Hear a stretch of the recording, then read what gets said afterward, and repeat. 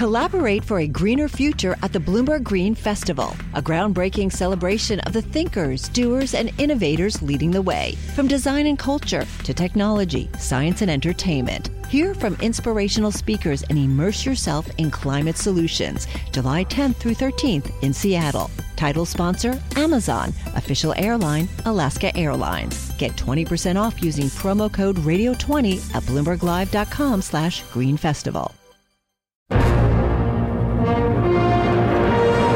I take full responsibility for everything this government has been doing in tackling coronavirus, and I'm very proud of our record. Tens of thousands of our citizens have died avoidably. These were unnecessary deaths because of systematic government misconduct. With good British common sense, we will continue to defeat this virus and take this country forward. There are a lot of green shoots of opportunity on the horizon. You know, we've been held down on the forest floor for far too long, and we will reach that canopy again.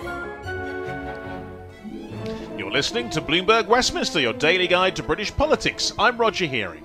Good afternoon, I'm Caroline Hepker, and welcome to today's special episode of Bloomberg Westminster, where we're focusing in on Brexit. Because in the long and tangled story of Brexit talks, this seems to be the beginning of the final chapter. But as the latest round of trade talks wraps up in Brussels today, it's left UK and European Union officials fearing a Brexit deal could slip through their fingers.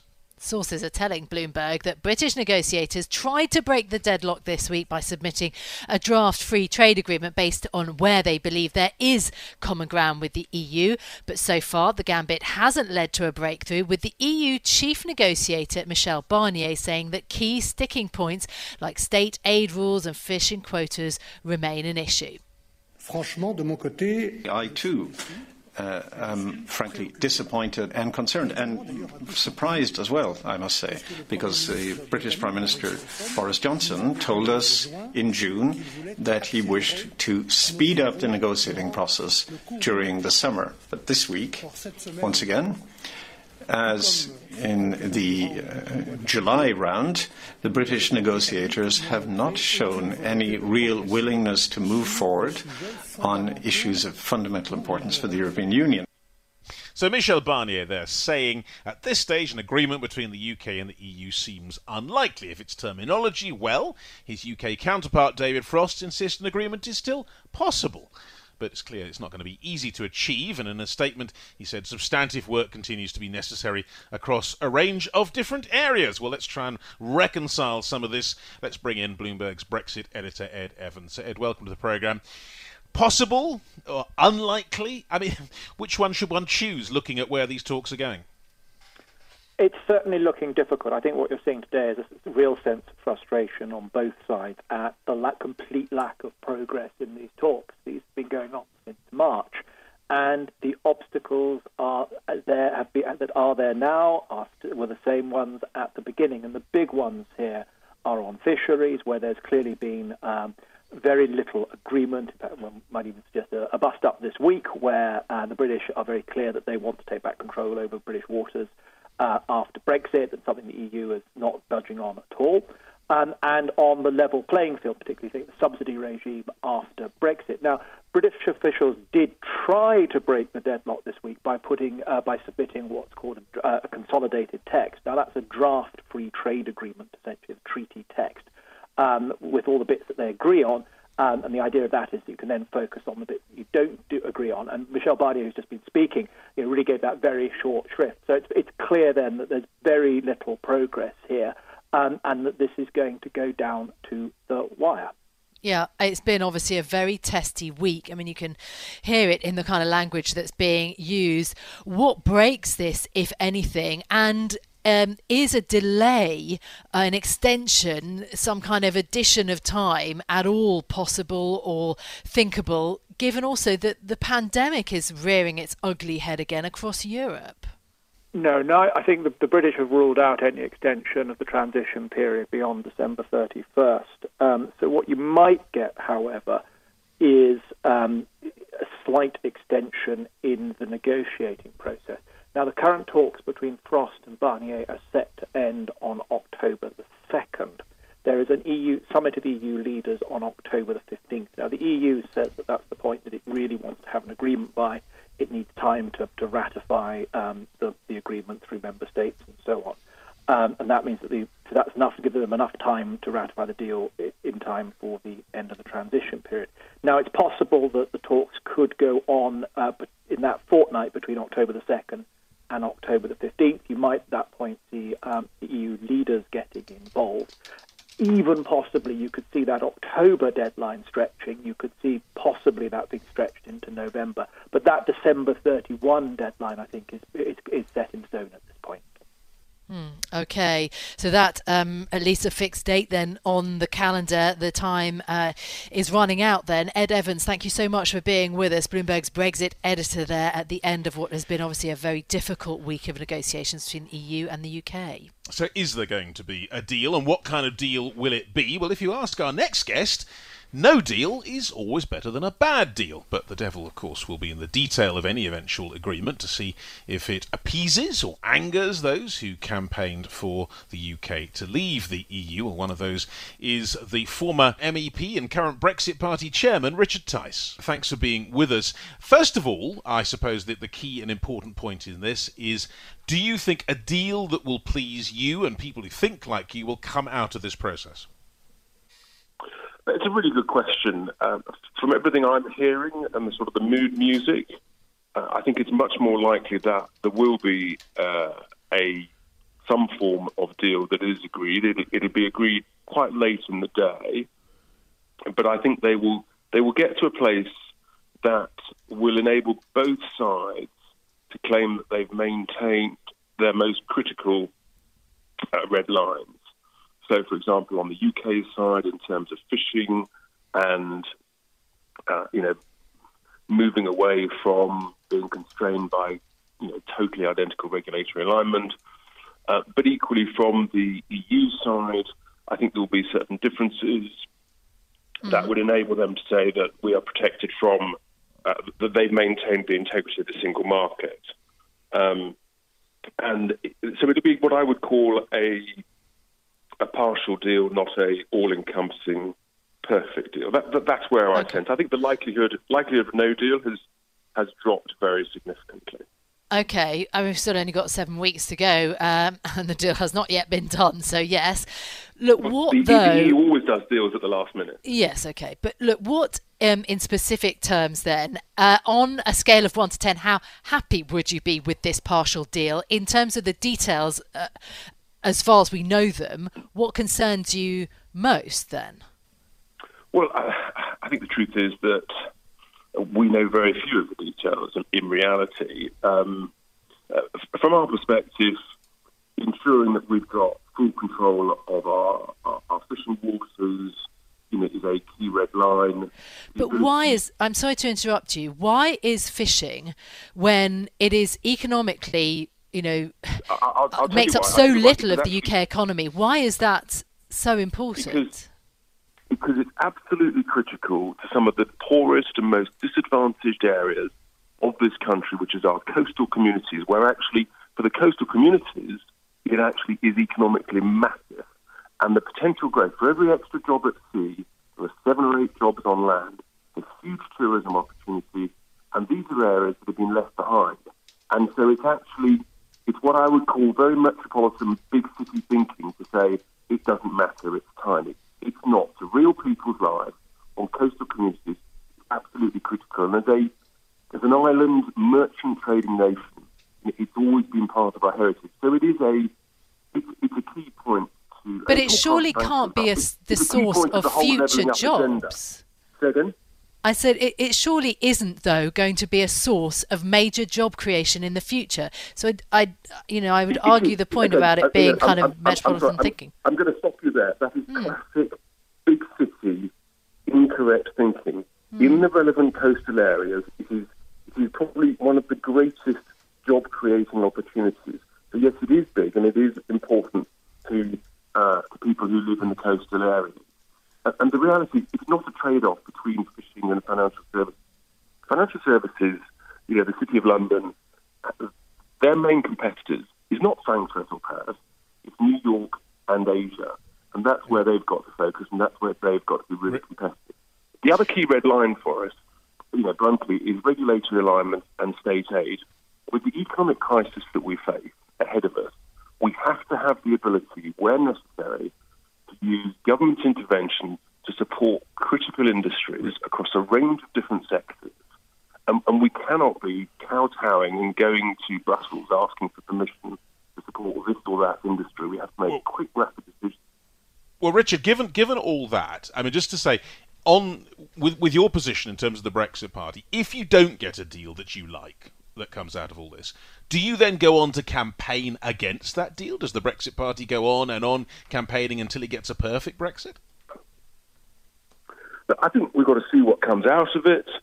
I think if they essentially give up on some of those key red lines, then we would make it very clear that essentially the government has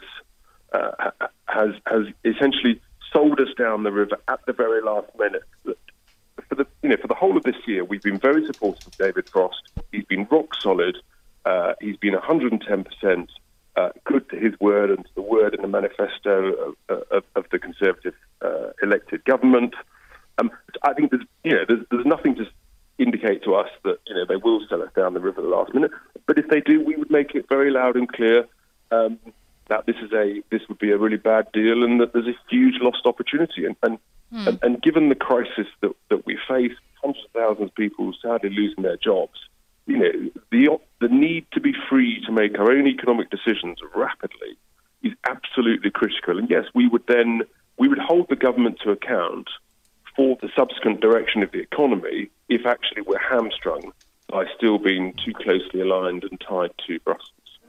Collaborate for a greener future at the Bloomberg Green Festival, a groundbreaking celebration of the thinkers, doers, and innovators leading the way. From design and culture to technology, science, and entertainment. Hear from inspirational speakers and immerse yourself in climate solutions. July 10th through 13th in Seattle. Title sponsor, Amazon. Official airline, Alaska Airlines. Get 20% off using promo code Radio20 at BloombergLive.com/Green Festival.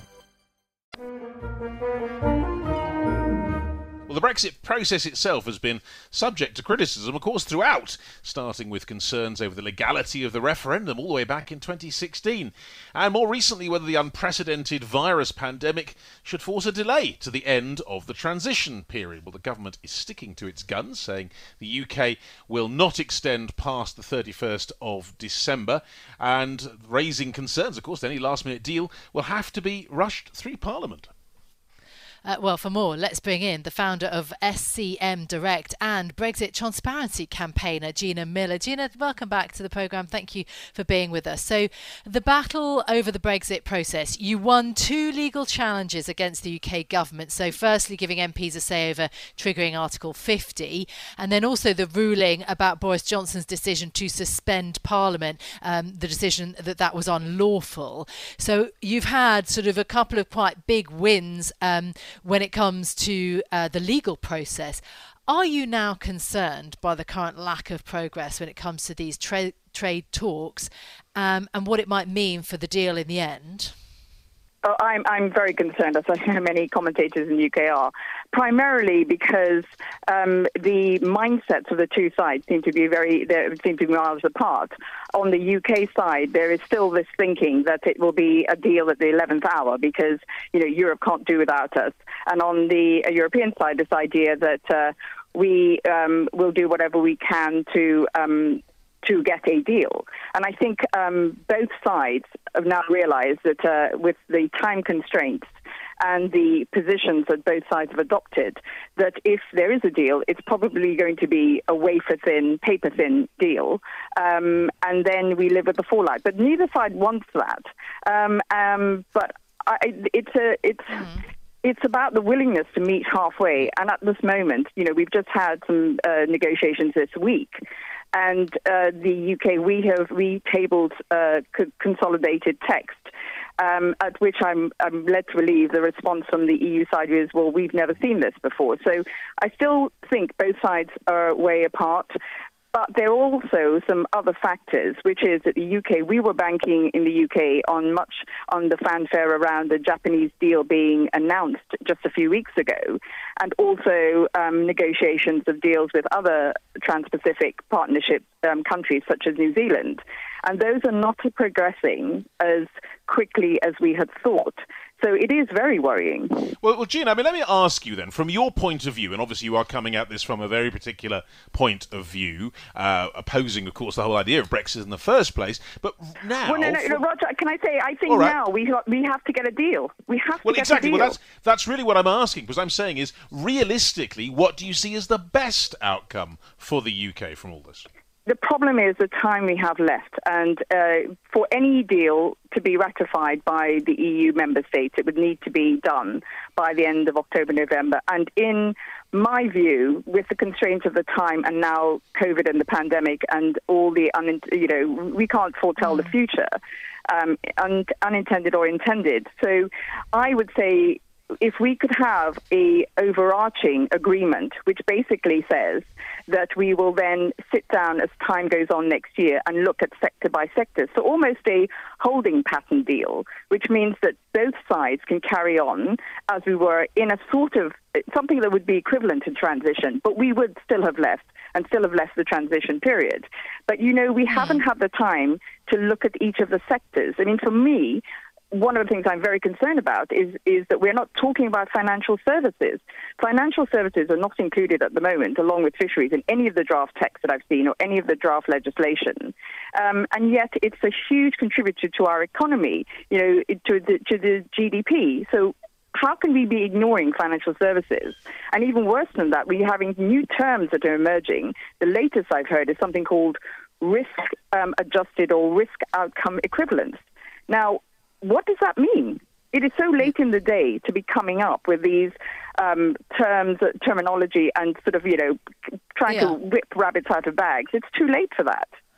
Look, you mentioned the pandemic. Has the virus, in your view, actually changed anything fundamentally in terms of the UK-EU relationship? I mean, I do certainly feel that on the UK side, the realisation of having been so terribly hit by the pandemic has caused some people to be rather worried about the structure and capabilities of government. Do you think that there is a fundamental change in terms of our relationship, UK-EU now? I think there is in the populace. I'm not so sure in the political classes there is. There seems to be still a very strong mindset that we should be able to go it alone and not be part of a collective. And I think, the pandemic, I'd say on the European side, they haven't necessarily maybe played as they should do as a one country. For example, when Germany brought in the Test and Trace app, surely that app should have been shared with the other EU member states. So, both sides have learned different structural issues and have confronted different structural issues. But I think the overarching one is that for us to, if we are indeed, as some experts say, we are now entering an age of pandemic, be it in humans or in plants or insects, animals, whatever, then actually acting as a collective is vital. So I'm hoping that if whatever happens with the Brexit negotiations, that both sides realise that we have got to work together for whatever new world we're entering. We have to be able to rely on each other. But at the same time, as you say, the example hasn't been set in Europe. And some people would say, had we been fully part of Europe now in the way that we were, in some ways it would have been worse. We might have been dragged into doing things that on reflection weren't so good. I think we wouldn't, and the reason I say that is that it's often we often speak as the UK having the same relationship as other member states, and we never did. We already had a special relationship. We were never part of Schengen. We were never part of the EU, and we were always at the top table, able to influence. And I think the EU is actually lesser in its decision making and how it's handled the pandemic for the UK not being at the table. So what next then, Gina, for you and for people like you who have battled over this issue for years? What, if anything, can you actually achieve? I mean, is there, for example, another court case somehow on the horizon, some particular issue that you could try to have an influence over? Not in terms of Brexit, because everything now has been done legally. We had the legal requirement by the end of July to extend. That has gone and passed. So from the point of view of the actual Brexit process, no. But then there are many other side issues that will come into play. For example, none of us can understand how, for example, conflicts will work or conflict resolution will work in the future when we're outside of the EU, because we haven't looked at the court process. So if you look at how Parliament will work in the UK, is Parliament going to be bypassed? What powers are the executive going to use? There is definitely a reason for many of us to be looking closely at how our Parliament is working and if government is actually following the rules when it comes to constitutional requirements. Gina, if you take a moment to look back and over all the time since 2016 and what's happened and what you and fellow campaigners have been doing, do you ever think that maybe if you hadn't pushed so hard in the opposite direction, all this might have long since been sorted before the virus hit, potentially, and it wouldn't be quite such a mess as it now seems to be? No, because if you look at the processes, the two cases I brought were to make sure that we did things along the lines of our constitutional requirements. And let me flip that the other way. Imagine if we had, Mrs. May had triggered Article 50 and had bypassed Parliament, then the EU could have turned around and said, well, you haven't followed Article 50 and the requirements of the treaty, so we will refuse to negotiate with you until we have this settled in an international court. So we could have been in an even worse position, because it was very clear that we had to follow a certain process. And that is what my cases ensured we did. Because to me, the biggest nightmare would have been that if we couldn't actually have dealt with any country or negotiated with anyone for a free trade deal, because we would have been in a court in Strasbourg arguing as whether or not we had contravened an international treaty. Yeah. So no regrets at all, I guess, is what you're saying? No, I do have. One of the things I regret, and I still regret now, the way that we're handling the pandemic, is that I don't think enough parliamentarians are holding the government to account. I don't think they're asking the questions that actually put the country first. And I'm regretful that there were too many party politics was played, both on Brexit and now in the pandemic. And it's not about putting our country first, and that is what I find very regretful. Well, that's regretful about what's happening, but what about regretful about your handle in all this? Do you think, on balance, you did everything you could? Looking back, could you have done anything different? No, because what I did was ensure that parliamentarians were at the centre of the debate. And I think on the second case, on the prorogation case, that was the government blatantly looking to shut down Parliament and act as though they were the supreme power, and they are not. So the second case, in an odd way, was actually more important than the first, because a government cannot bypass Parliament. And so from the constitutional requirement, absolutely, it was no one was going to deter me from doing that. Surely the next major constitutional challenge will be, another attempt at independence by Scotland. I think there are quite a few constitutional, if you like, cards on the horizon. One is the union, the state of our union. But before that, I'd say it's the Good Friday Agreement and what happens on the island of Ireland, which seems to be being ignored by all parties at the moment. But it baffles me why nobody's talking about that, or not nobody, but why people aren't talking about that in a much more urgent way. Bloomberg Westminster. Listen weekdays at noon on DAB Digital Radio in London. The countdown has begun. From May 14th to 16th, 1,000 global leaders will gather in Doha for the Qatar Economic Forum powered by Bloomberg. Join heads of state, influential ministers, and leading CEOs to make new connections, gain unique insights, and uncover valuable opportunities in one of the world's most rapidly rising regions. Request your invite for this exclusive event at QatarEconomicForum.com.